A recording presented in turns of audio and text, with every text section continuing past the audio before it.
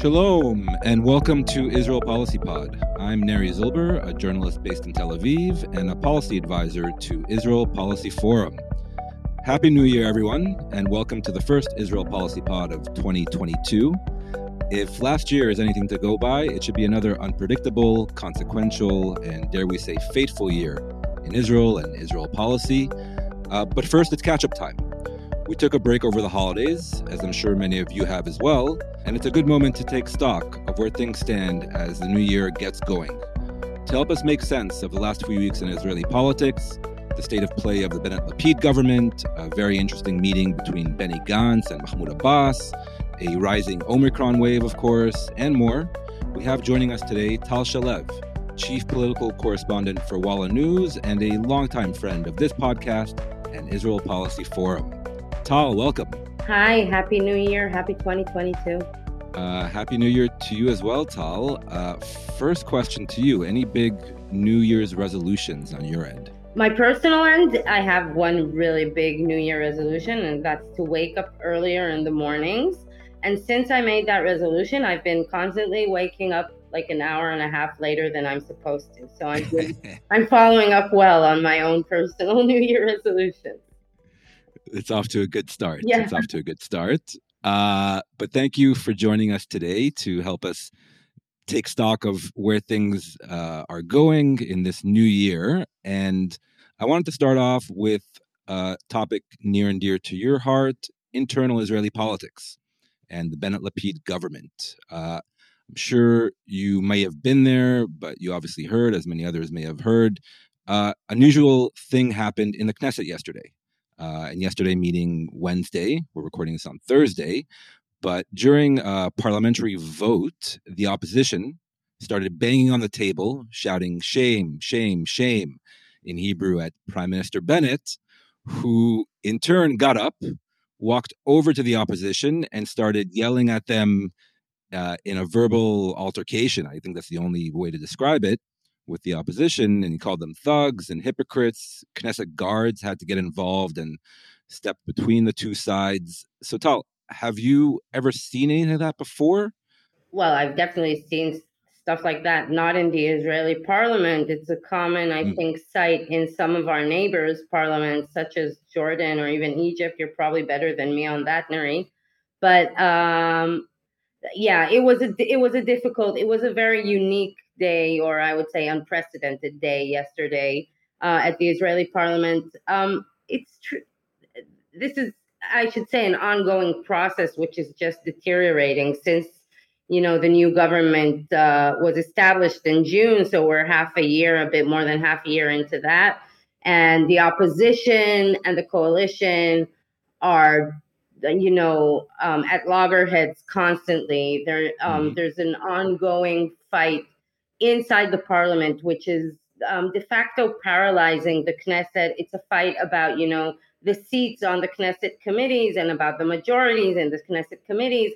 And essentially, the opposition and the Likud, they're boycotting most of the parliamentary work. And the only thing that they're actually doing is the filibusters and, using the filibuster tool, I would say, to the extent that hasn't been seen before, meaning that almost every bill that the coalition brings is accompanied by endless hours of speeches and votes on really irrelevant topics. It has nothing to do with with the legislation itself. It's just about the politics. And all of this is accompanied by a very, I would say, vocal and even violent campaign. I mean, violent in the lingual way, against Bennett, mainly against Bennett, but also against his party members. And specifically the party members who are considered the most right-wing party members. So actually what happened yesterday was that the opposition was actually not shouting directly at Bennett, even though he's always, at the center of their riots, but actually they were directing their calls towards two of his party members called Nir Orbach and Yom Tov Kalfon. And Bennett actually, or at least this is how he explains his what some people call a breakdown and other people just would call an outburst. He explains it by the fact that he was actually protecting them and defending his party members, who really are on a daily basis really are used to hearing these very horrible shouts from the opposition. Right. But yes, he reacted in a way that we've never seen any prime minister in the past react, especially not, in our close memory, since Netanyahu was many times he was heckled in the Knesset, but he was very, cold and never overreacted. And he always kind of let it pass him by. Mm-hmm. And this was very rare to see like Bennett essentially lose it in his and kind of come back and answer back and actually answer the opposition. And in your opinion, do you think this is Bennett feeling the pressure, a certain kind of breakdown, or was it calculated, like tactically, to show that he's standing up to the opposition? He even at one point tried to engage Netanyahu, and Netanyahu just kind of turned his back and walked away. I don't think it was planned. I think it was, but I'm not sure it was a breakdown, more like he kind of, he just got so mad that he kind of had to, he couldn't control himself. Of course, I think he saw it as some kind of gesture towards his party members. He saw it as an act of leadership in a way, but the optics of it were exactly the opposite. It was also accompanied by some kind of exchange between him and Orit Struk, which is one of the members of the National Zionist Party, Bezalel Smotrich's party. Right, far-right party. The far-right party. She used to be an ally of Bennett. And she was, of course, criticizing Bennett, and she came over and called something towards him, and he answered, "Get out of my way." I couldn't translate. I mean, maybe you can translate it better so it sounds how rude it is. He shouted to her, "Ufili mi'ainayim," which is "Get out of my face." It's get out of my face. It's really not the manner of speaking we're used to, especially not from a prime minister. And even in the Knesset, it's a rear. So basically, we're seeing both sides. The opposition are going very low, but also Bennett going very low. And the long-term effects of this, I'm afraid, are it goes beyond Bennett and the Likud or Bennett and Netanyahu. It's just that this this institute, the parliament, which is supposed to be a place that sets an example, is really just turning into exactly the opposite. I think that example, that ship has sailed a long time ago in terms of the Knesset and the Israeli public. So it's a long time. Yeah, it's not something that started yesterday. The Knesset has been weakened constantly, is being weakened constantly by various moves. By the way, it doesn't really matter which coalition it is. We see that the coalitions and the governments in Israel are very, very forceful. And they're very, very aggressive in the way they treat the Knesset. And that's part of the picture. But the other part is that, the way the culture of speaking, we're in Israel. It's not as if we're polite to begin with, right? But really, I think that both sides, it's not only Bennett, by the way. If you listen to Gideon Sa'ar, who is the justice minister of Israel today, and the way he speaks about his ex-friends in the Likud, the way he describes them, the way he looks when he talks about them, the emotions that are put into the political debate. This is not how a political debate should be handled, I think, on both sides. And I think that this kind of shows that some people thought that, we were in a political crisis and now there's a new government and the crisis is over. That's not true. The crisis is definitely still here, and it's about polarization, and it's about how low the debate and the discussion is turning into, and how far away it is really about what really matters to the Israeli public. And in that respect, it just creates this growing, I'm afraid this could create, a growing depth, a growing gap between what's important for the Israeli public and what these people are dealing with. It really doesn't matter which side you are on the party, which side you are on the map, to understand that they're stuck in this fight between yes Bibi and not Bibi, and yes Bennett and not Bennett, and they're not really talking about other important things that are much more important. We should mention, just for the sake of balance, the language used by the opposition, led by Netanyahu and Likud, since day one of this new government towards Bennett has been one of delegitimization. They don't call him a legitimate prime minister, that he stole votes, and on and on.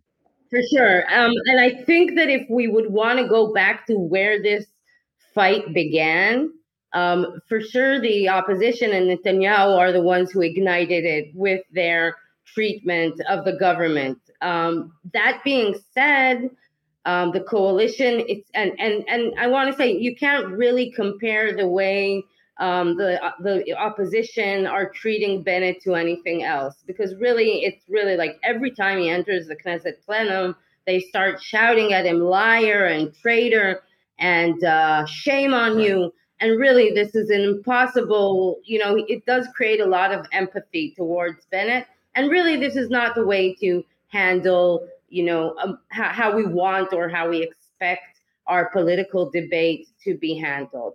That being said, the coalition itself, it really has a very slight majority, right? Mm-hmm. It has only one seat in the Knesset. One seat majority. That means that a very slim majority. And that means that they are very, very tight. And they're also being very forceful in the way they are treating the Knesset.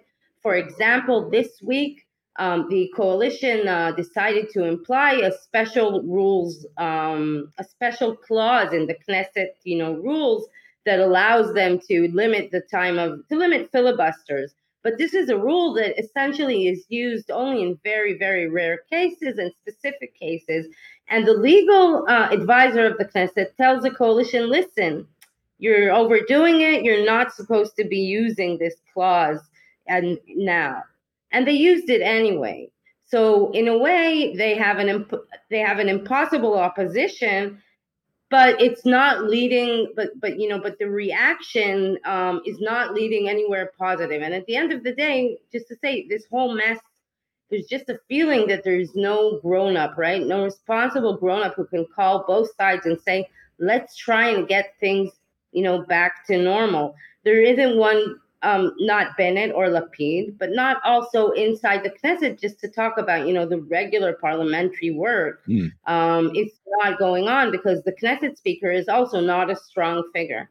So claims of stolen votes, illegitimate prime ministers, filibusters, deadlocked parliament, all this should sound familiar to some of our listeners across the seas.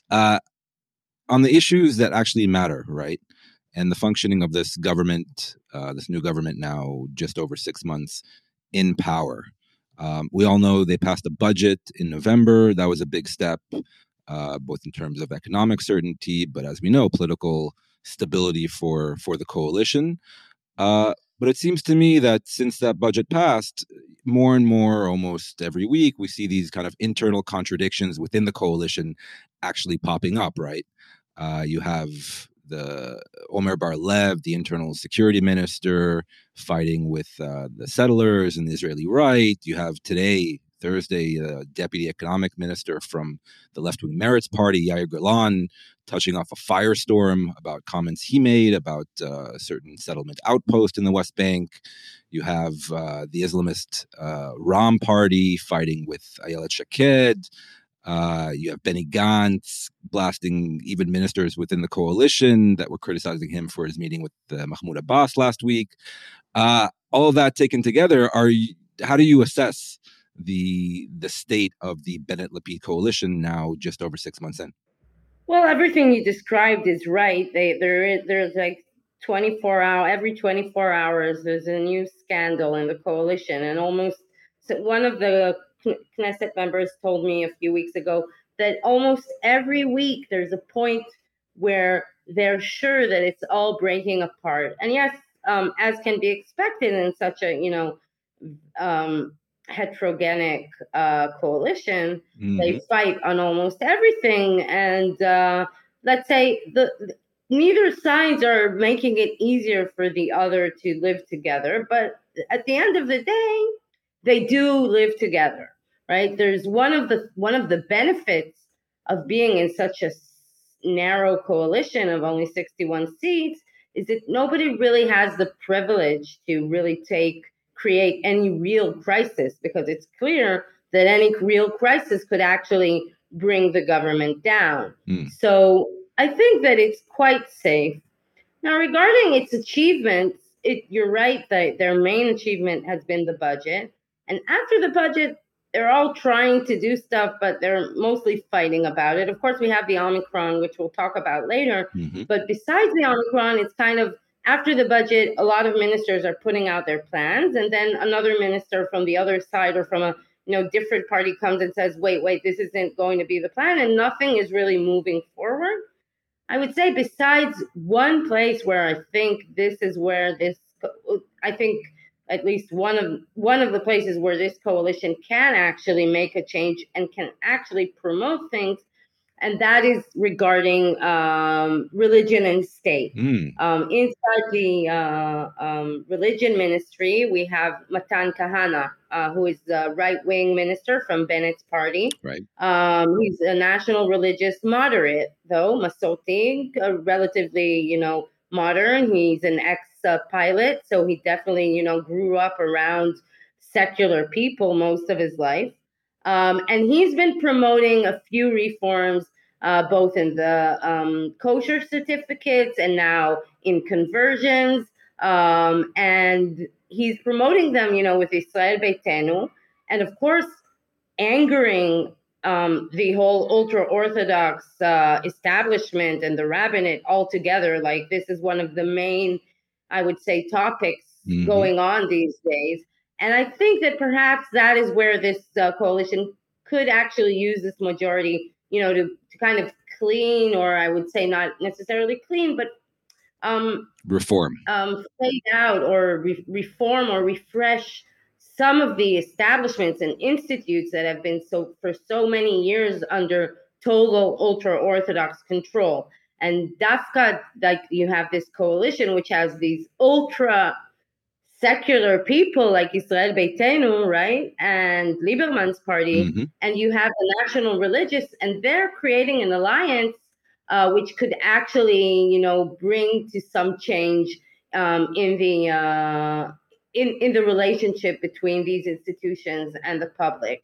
That being said, I do think that there might be a disappointment for American Jews from this government, because I do think that if there were, I'm not sure that I'll be skeptical. I'll just say I'm not sure, and I'll be delicate. I'm not sure that this government can make any significant changes that have to do with the status or the status of reforms and conservative Jews in Israel. Kahana is trying not to touch that. And of course, that is angering the more liberal parts and the more progressive parts of the coalition. But at large, I do think that this is one of the places that this government, one of the arenas that this government might be able to implement change. Yeah, that's interesting. Elections have consequences, and the ultra-Orthodox parties, the Haredi parties that were mainstays of coalition governments going back, I think, 30, 40 years, are no longer in power.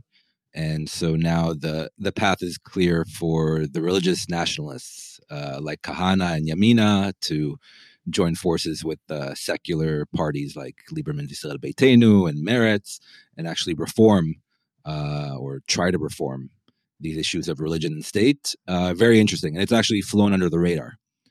So it's a topic worth keeping in mind. So to sum up, you don't get too bent out of shape about every daily headline between this minister fighting with that minister and the latest outrage. You think that while there are disagreements, it doesn't mean that the coalition will fall tomorrow or next week.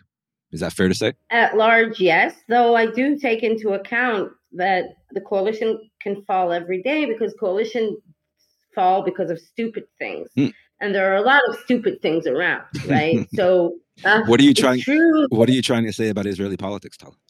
That it's not necessary. Well, the fights, many of them, they're about tweets. They're about not really about policy, but let's put that aside and just to say when a lot of these dynamics also turn into personal dynamics. We see the same fights time and again. It's not like new fights. It's Omer Bar-Lev, who is now, is now been labeled as problematic from the right-wing point of view. It's Ayelet Shaked, who is problematic from the left-wing point of view. And all of these personal fights and arguments, essentially, they bring in bad blood.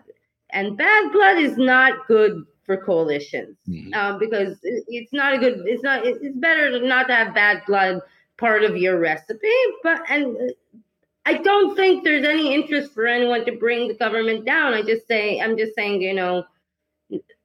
stranger things have happened than a coalition falling, so things could, one day we can wake up with some statement of Yair Golan or someone else that will be too much for Yamina to handle or to cope with. Right. And that could happen. Right. Bad blood isn't great for coalitions, but it is good for headlines. And maybe a lot of this is just each minister and each party trying to make a splash and curry favor with their respective base to show that they're standing up for their own ideologies. Shouldn't discount that, I don't think. Well, so politicians are politicians, and yeah, that's what they're doing. Everyone is trying to, make a muscle and show their muscles to their electorates. And after the budget, they have like the room to do so without being so afraid that everything they do can bring down the government. But also, there's something to be said about the structure of this government, right? It's built out of a lot of small parties. None of them are necessarily, besides Yesh Atid, who is like double the size of all of the other parties, all of the players are essentially at the same level of power, have the same amount of power, including the prime minister. So there's not really one person who comes, when you have a strong prime minister from the largest party, then when he says something, then, then I think it's easier for him to implement his policy. And Bennett, it doesn't have to do with Bennett as a personality. It's more about the structure of this weird government. Is when you have a weak prime minister and all of his partners around him, also are not afraid of him, or they don't feel his, governance in a way, then it's easier for things to be chaotic. Right. There's no one overarching dominant figure keeping everybody in line. And there are a lot of dominant figures, but each one of them has a different interest, right? So so that's one of the so that's why it looks like this. At large, look, it's working. I can't say, they have these small fights, but at the end of the day, the government is working. I think that the problem is much more the Knesset. There's also part of the problem is that this government has implemented what is called a Norwegian bill, meaning that most of the government ministers have resigned from the Knesset and other MKs have entered the Knesset instead of them, meaning that most of the government ministers, they're not in the Knesset at all. They don't feel how it is to be under a 61-seat coalition, and they don't also have to pay most of the ideological prices that the MKs have to really vote, some of them sometimes against what they really believe in, right? And that's also part of the chaos. But at large, it's working. So the things that I'm describing, they seem like they're very malfunctional, but I'm not sure that that's how necessarily the average Israeli feels about the way things are happening. Okay, that's reassuring. Moving on to a formidable personality within the government, who has turned out to be a formidable personality within the government, Benny Gantz, the defense minister.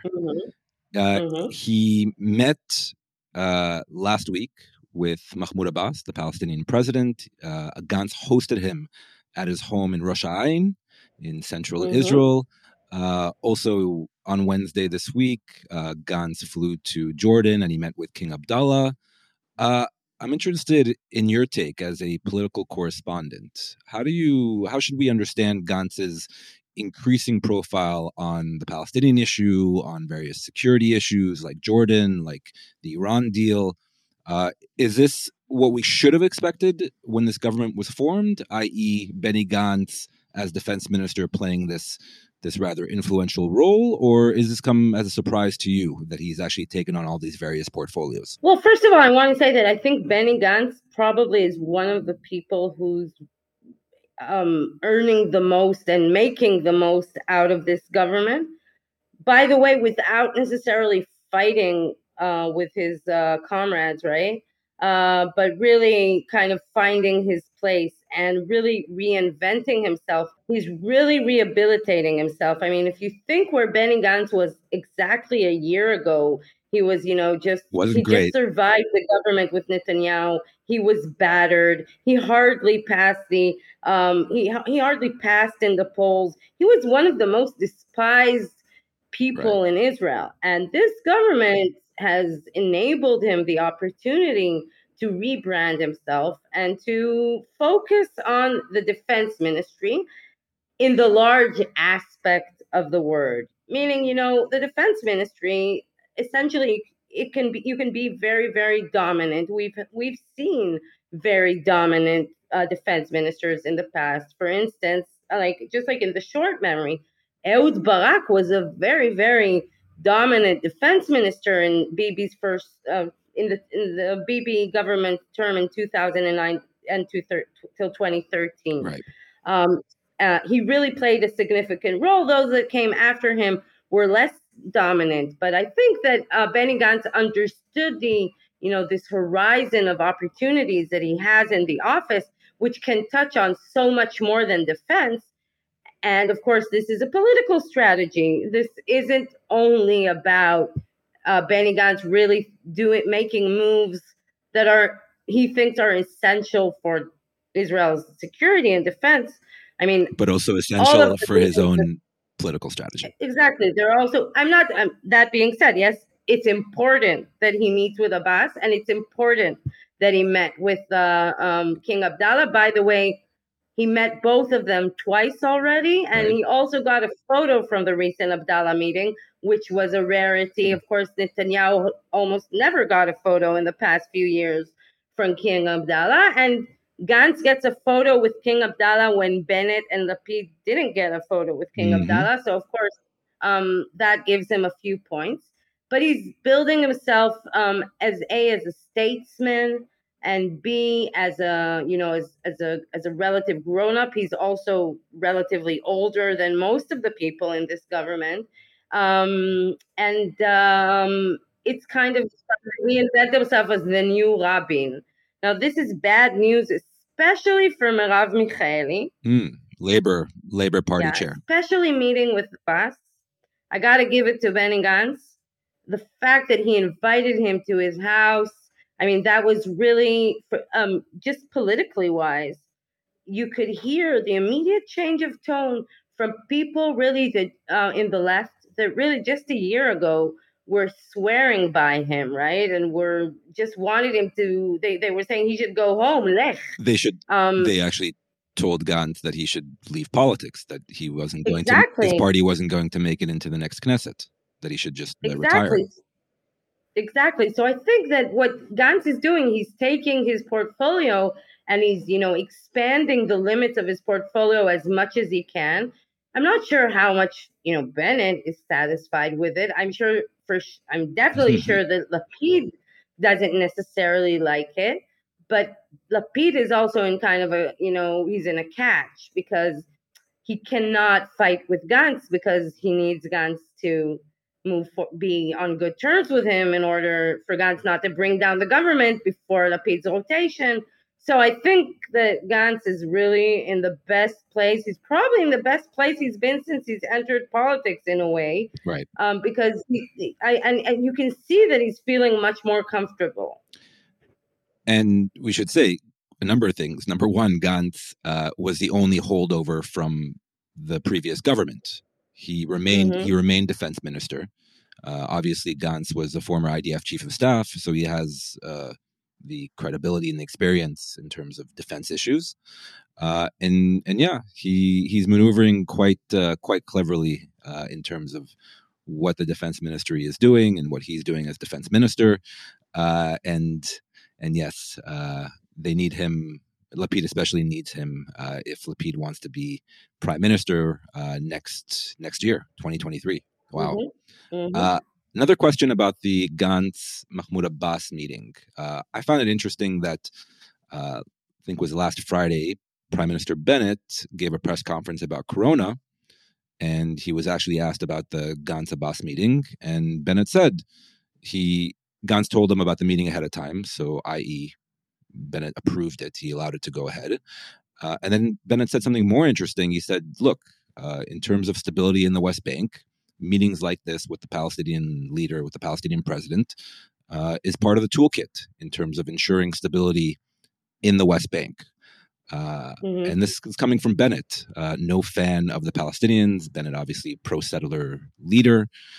What did you make of this comment? I thought it kind of flew under the radar, but I found it quite illuminating in terms of maybe a grown-up Bennett acknowledging reality on the ground in the West Bank.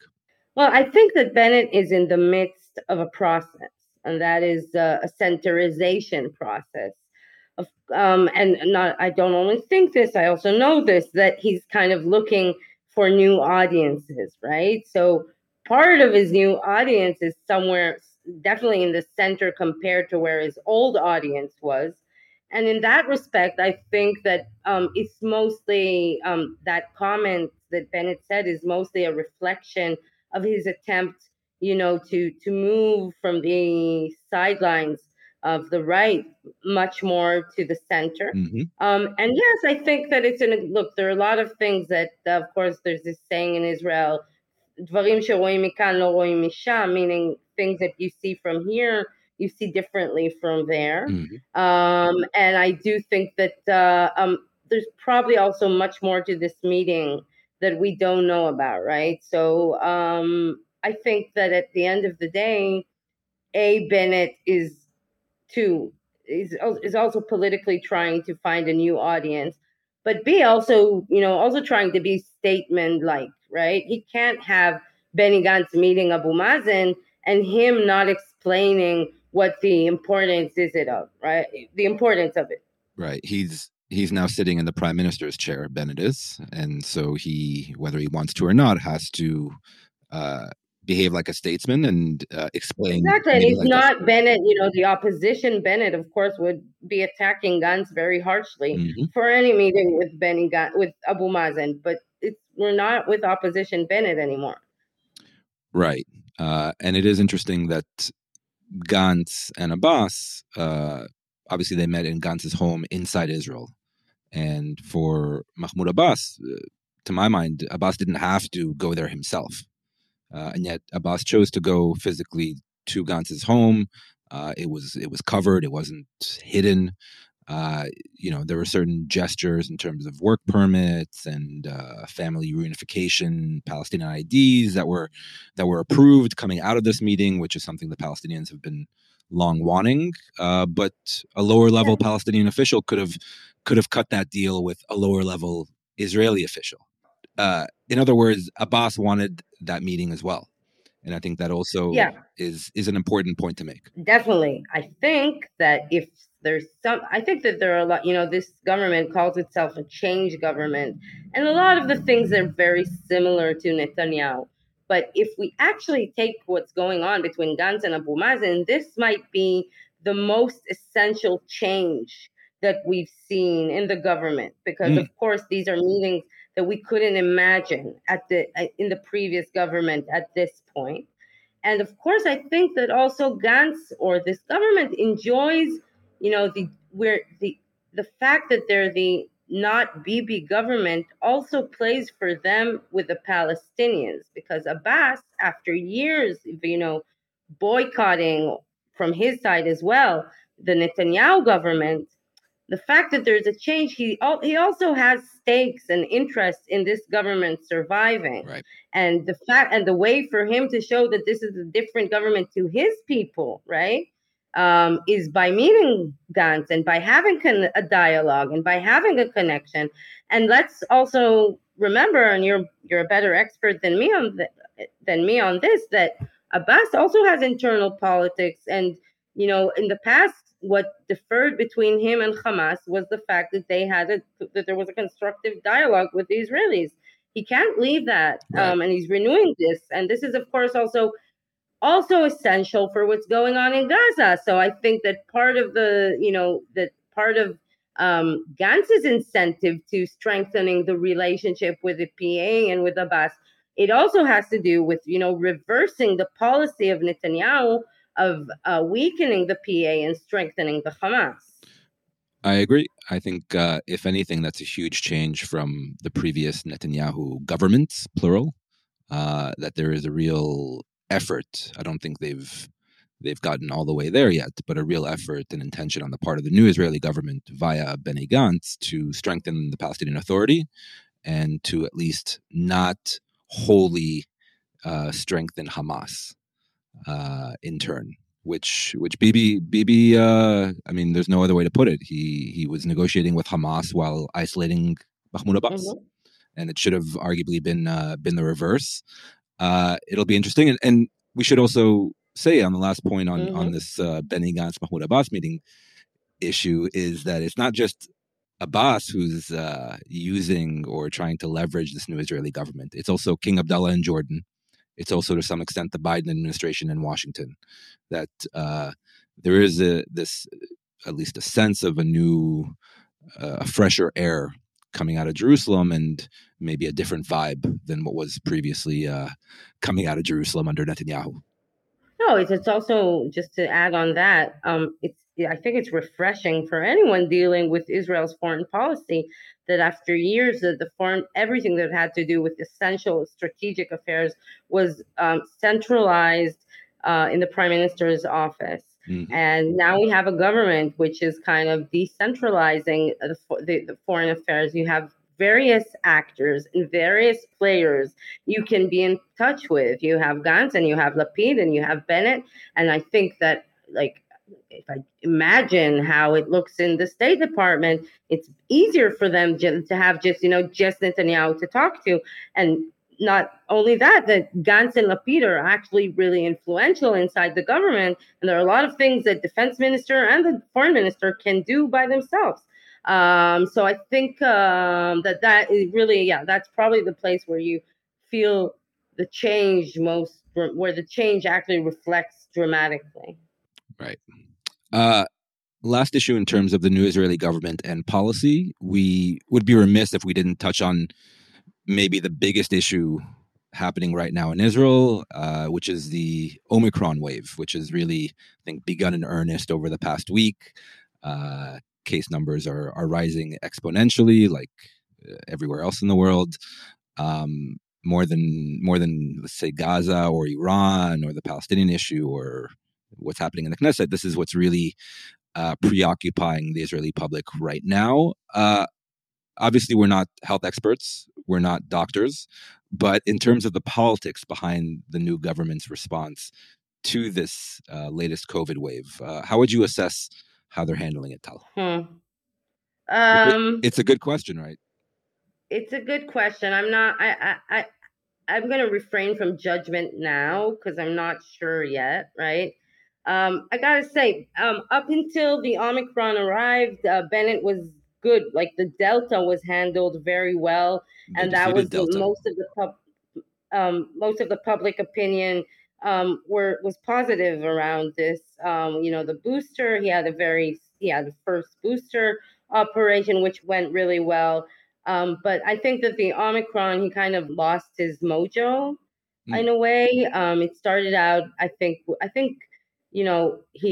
he started out very, very concerned about the Omicron, and he had this first press conference, which we can now say was a hysterical press conference, in which he essentially didn't do anything, but he kind of recommended Israelis not to go abroad. This was just the beginning of the outbreak, and 4 days later, his wife went to a vacation in the Maldives.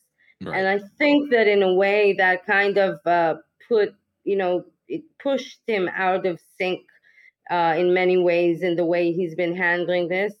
We've also seen that he's been finding it very difficult to implement his policy. To start out with, Finance Minister Avigdor Lieberman, he kind of announced just kind of unilaterally when this government was established, and again now, that he's going to change the previous government's policy of, giving out special budgets to compensate businesses that are being locked down or closed down or are on their limits. Mm-hmm. And the minute Lieberman said that, he just said, he put down a veto. That meant that there's no way that Bennett could impose a lockdown or put any limitations on businesses because he just doesn't have the money to compensate them. And so Bennett, in a way, was very much so that kind of, they of course say that this is part of a policy. Of course, the policy is to keep the markets open, to keep the economics open. But the fact is that Bennett wanted to do a lot of steps, and he was stopped because of Lieberman in most cases, and other ministers in other cases. He also has a problem with his education minister, Yifat Shasha Biton.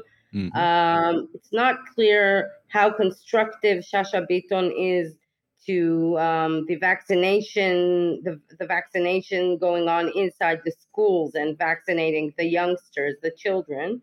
And this week, it's like after there have been many weeks of discussions, suddenly, the Omicron is here, and it's clear that we're in very high rates of infection.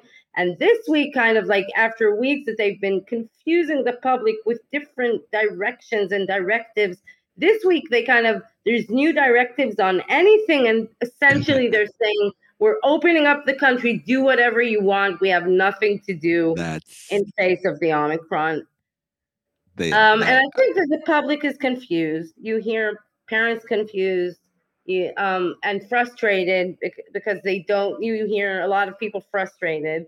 But to say that I don't see any other country that is, handling this much better than Israel, right? I mean, everyone's a mess. This pandemic is a mess.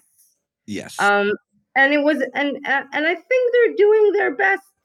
And I hope that really, the way that this seems now, it seems like that here also in Israel, there haven't been higher mortality rates, or the Omicron has not led to difficult cases. So if that stays the same, then they'll be okay. And if that changes, then yes, Bennett could be severely hurt by or damaged by this variant as well. Yeah, I agree with all of that.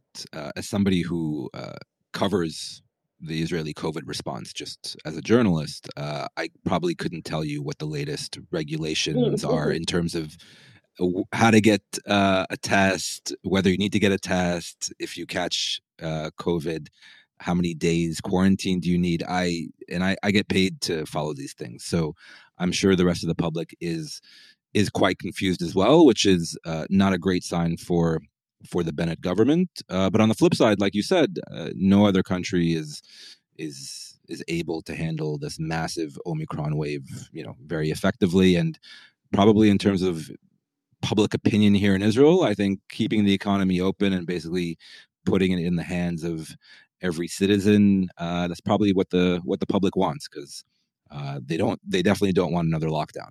So exactly, you hear a lot of complaints from people about the lines. There have been huge lines, out of the testing and out of the vaccinations, and now there aren't enough tests. There are a lot of complaints, but at the end of the day, if you think about the alternative, and that is a lockdown, then I think everyone understands that this is better.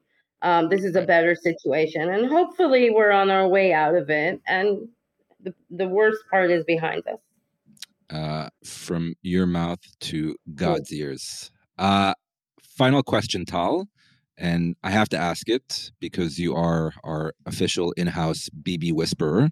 The internal state of play within the Likud party and the internal state of play within Bibi Netanyahu. So in recent weeks, we've seen an effort by Netanyahu to purge these certain elements within the party, kind of what they're called the new Likudnikim activists. There's efforts even from within the Likud to pass a law directly targeting Nir Barkat, the former mayor of Jerusalem, who's a Likud official, from allowing him to use his own very ample sources of funding for his own future campaigns.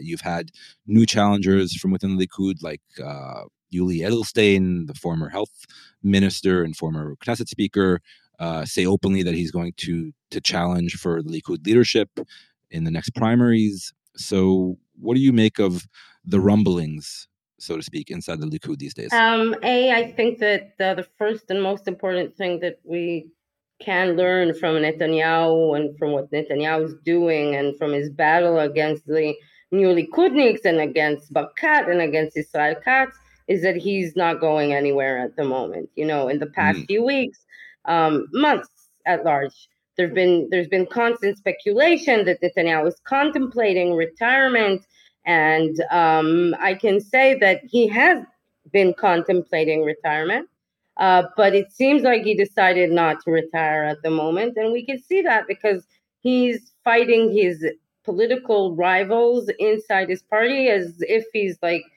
it was his first day on the job, with a lot of energy. And very much into it, right? He's into the fight. And this is because Netanyahu is Netanyahu. He always has to have an enemy. That helps his, that we saw that as a prime minister. And we see that as a politician as well. And by him rallying against the new Likudniks or against Israel Katz or Nir Barkat, he's kind of bringing his supporters behind him inside the Likud and kind of bolstering his own camp and his own backing.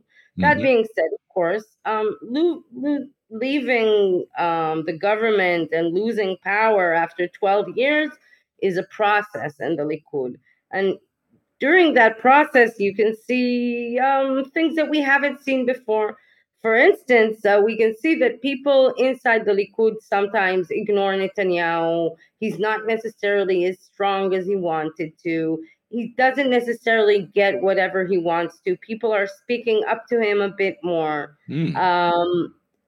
But I think that some definitely inside the government, inside the Bennett-Lapid coalition, people thought that losing power would lead to Bibi losing his seat in the Likud.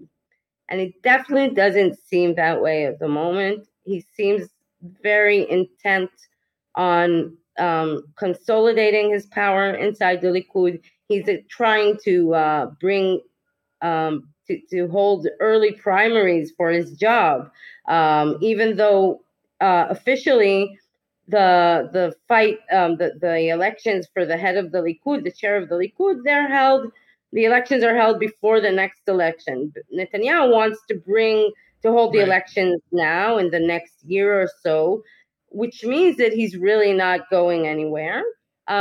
We should note two other people, this is also a big thing in Israeli politics, kind of on the sidelines, but it's important, and it's also important for Netanyahu. Aryeh Deri, the Shas leader, reached a plea bargain with the Justice Ministry, and he's supposed to quit and resign the Knesset in the upcoming weeks. And Litzman, Yaakov Litzman, the head of the Yahadut HaTorah party, the head of Agudat Israel, he also has announced, he also is going to be indicted, but he has already announced that he's going to retire at the end of this Knesset anyway. Now, this is both two people that were also indicted close to when Netanyahu was indicted, a bit older than Netanyahu, but generally much closer to his age than most of the members of the Knesset. And they're leaving in similar, I would say, in similar consequences than those that Netanyahu are in, different, but still similar. And this is, I think, it's going to have an impact, of course, on the religion, on the Haredi politics. We're going to see a change of, a generational change, essentially, eventually, both in Shas and both in Yadut Torah. But this also, I think, will impact Netanyahu and the way he can handle the opposition. Yeah, he's losing two very close allies that always, no matter what, stuck by him. So we'll see whether the new heads of those two Haredi parties take the same tack. It'll be interesting. But you're saying Netanyahu is in it at least for the coming year or two. He's not going anywhere. Again, never say never. There are people very close to Netanyahu who have advised him to retire. I think mostly because of the money, which is legitimate, right? Because the assumption is that, Netanyahu now, he earns something like 40,000 shekel brutto a month. If he retires, then he can go on, he can write many books, he can go on many tours, he can have lectures, he can sit on, directorates of big companies, big global companies. So a lot of people around Netanyahu were telling him, why do you need to stay here in the opposition?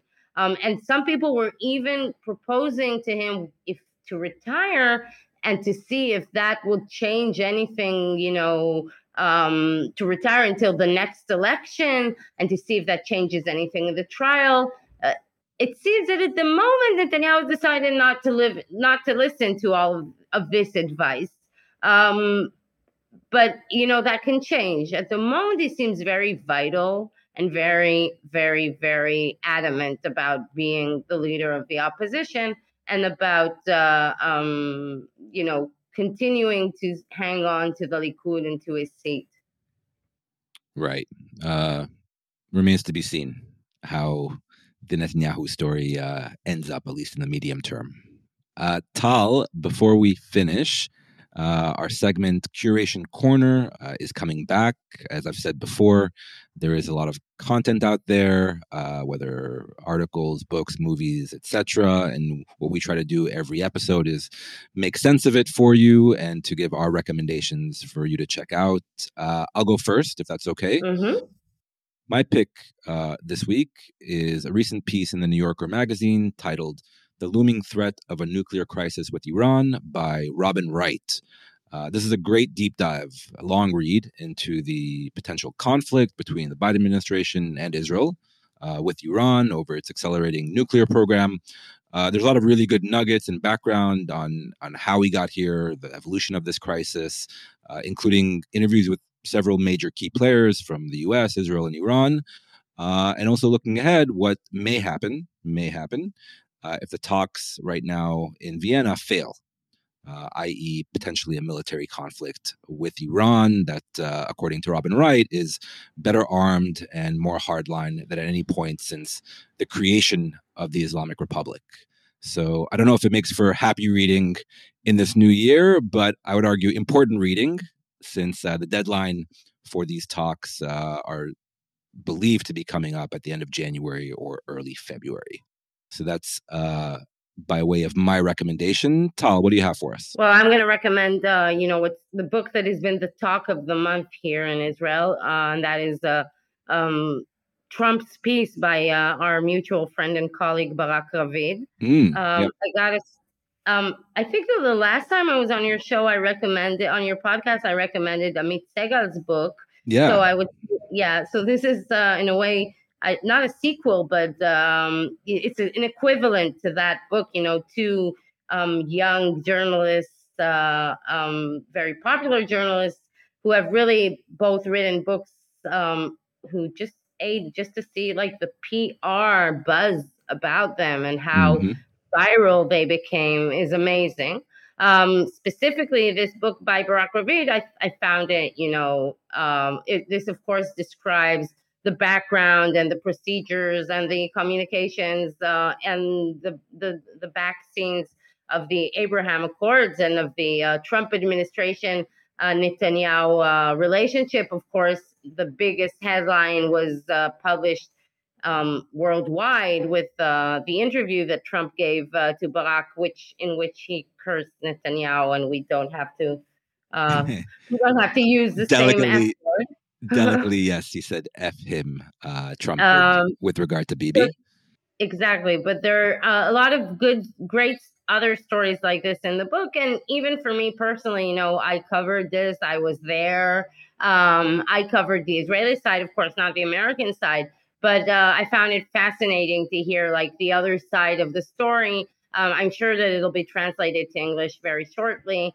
And I think that it gives a glimpse into a different Trump that many people know, and kind of sheds a different light on what he did here in the Middle East, which has negative aspects, but this book, of course, highlights the positive aspects, and I found it it has tons of great stories and scoops, so it's worth reading. Yes, it's the book that lit U.S.-Israel Twitter, especially, but also just the U.S.-Israel debate on fire, I think, right before Christmas. So that's a great recommendation for anyone who hasn't seen or heard about that book. Before we finish, I'd like to thank Jacob Gilman, who produces this podcast, and to all of you who support Israel Policy Forum's work, including this podcast. You know who you are, and just remember to subscribe wherever you get your podcasts. Be safe out there. Happy New Year, Tal. Happy New Year, and thank you so much. Happy New Year.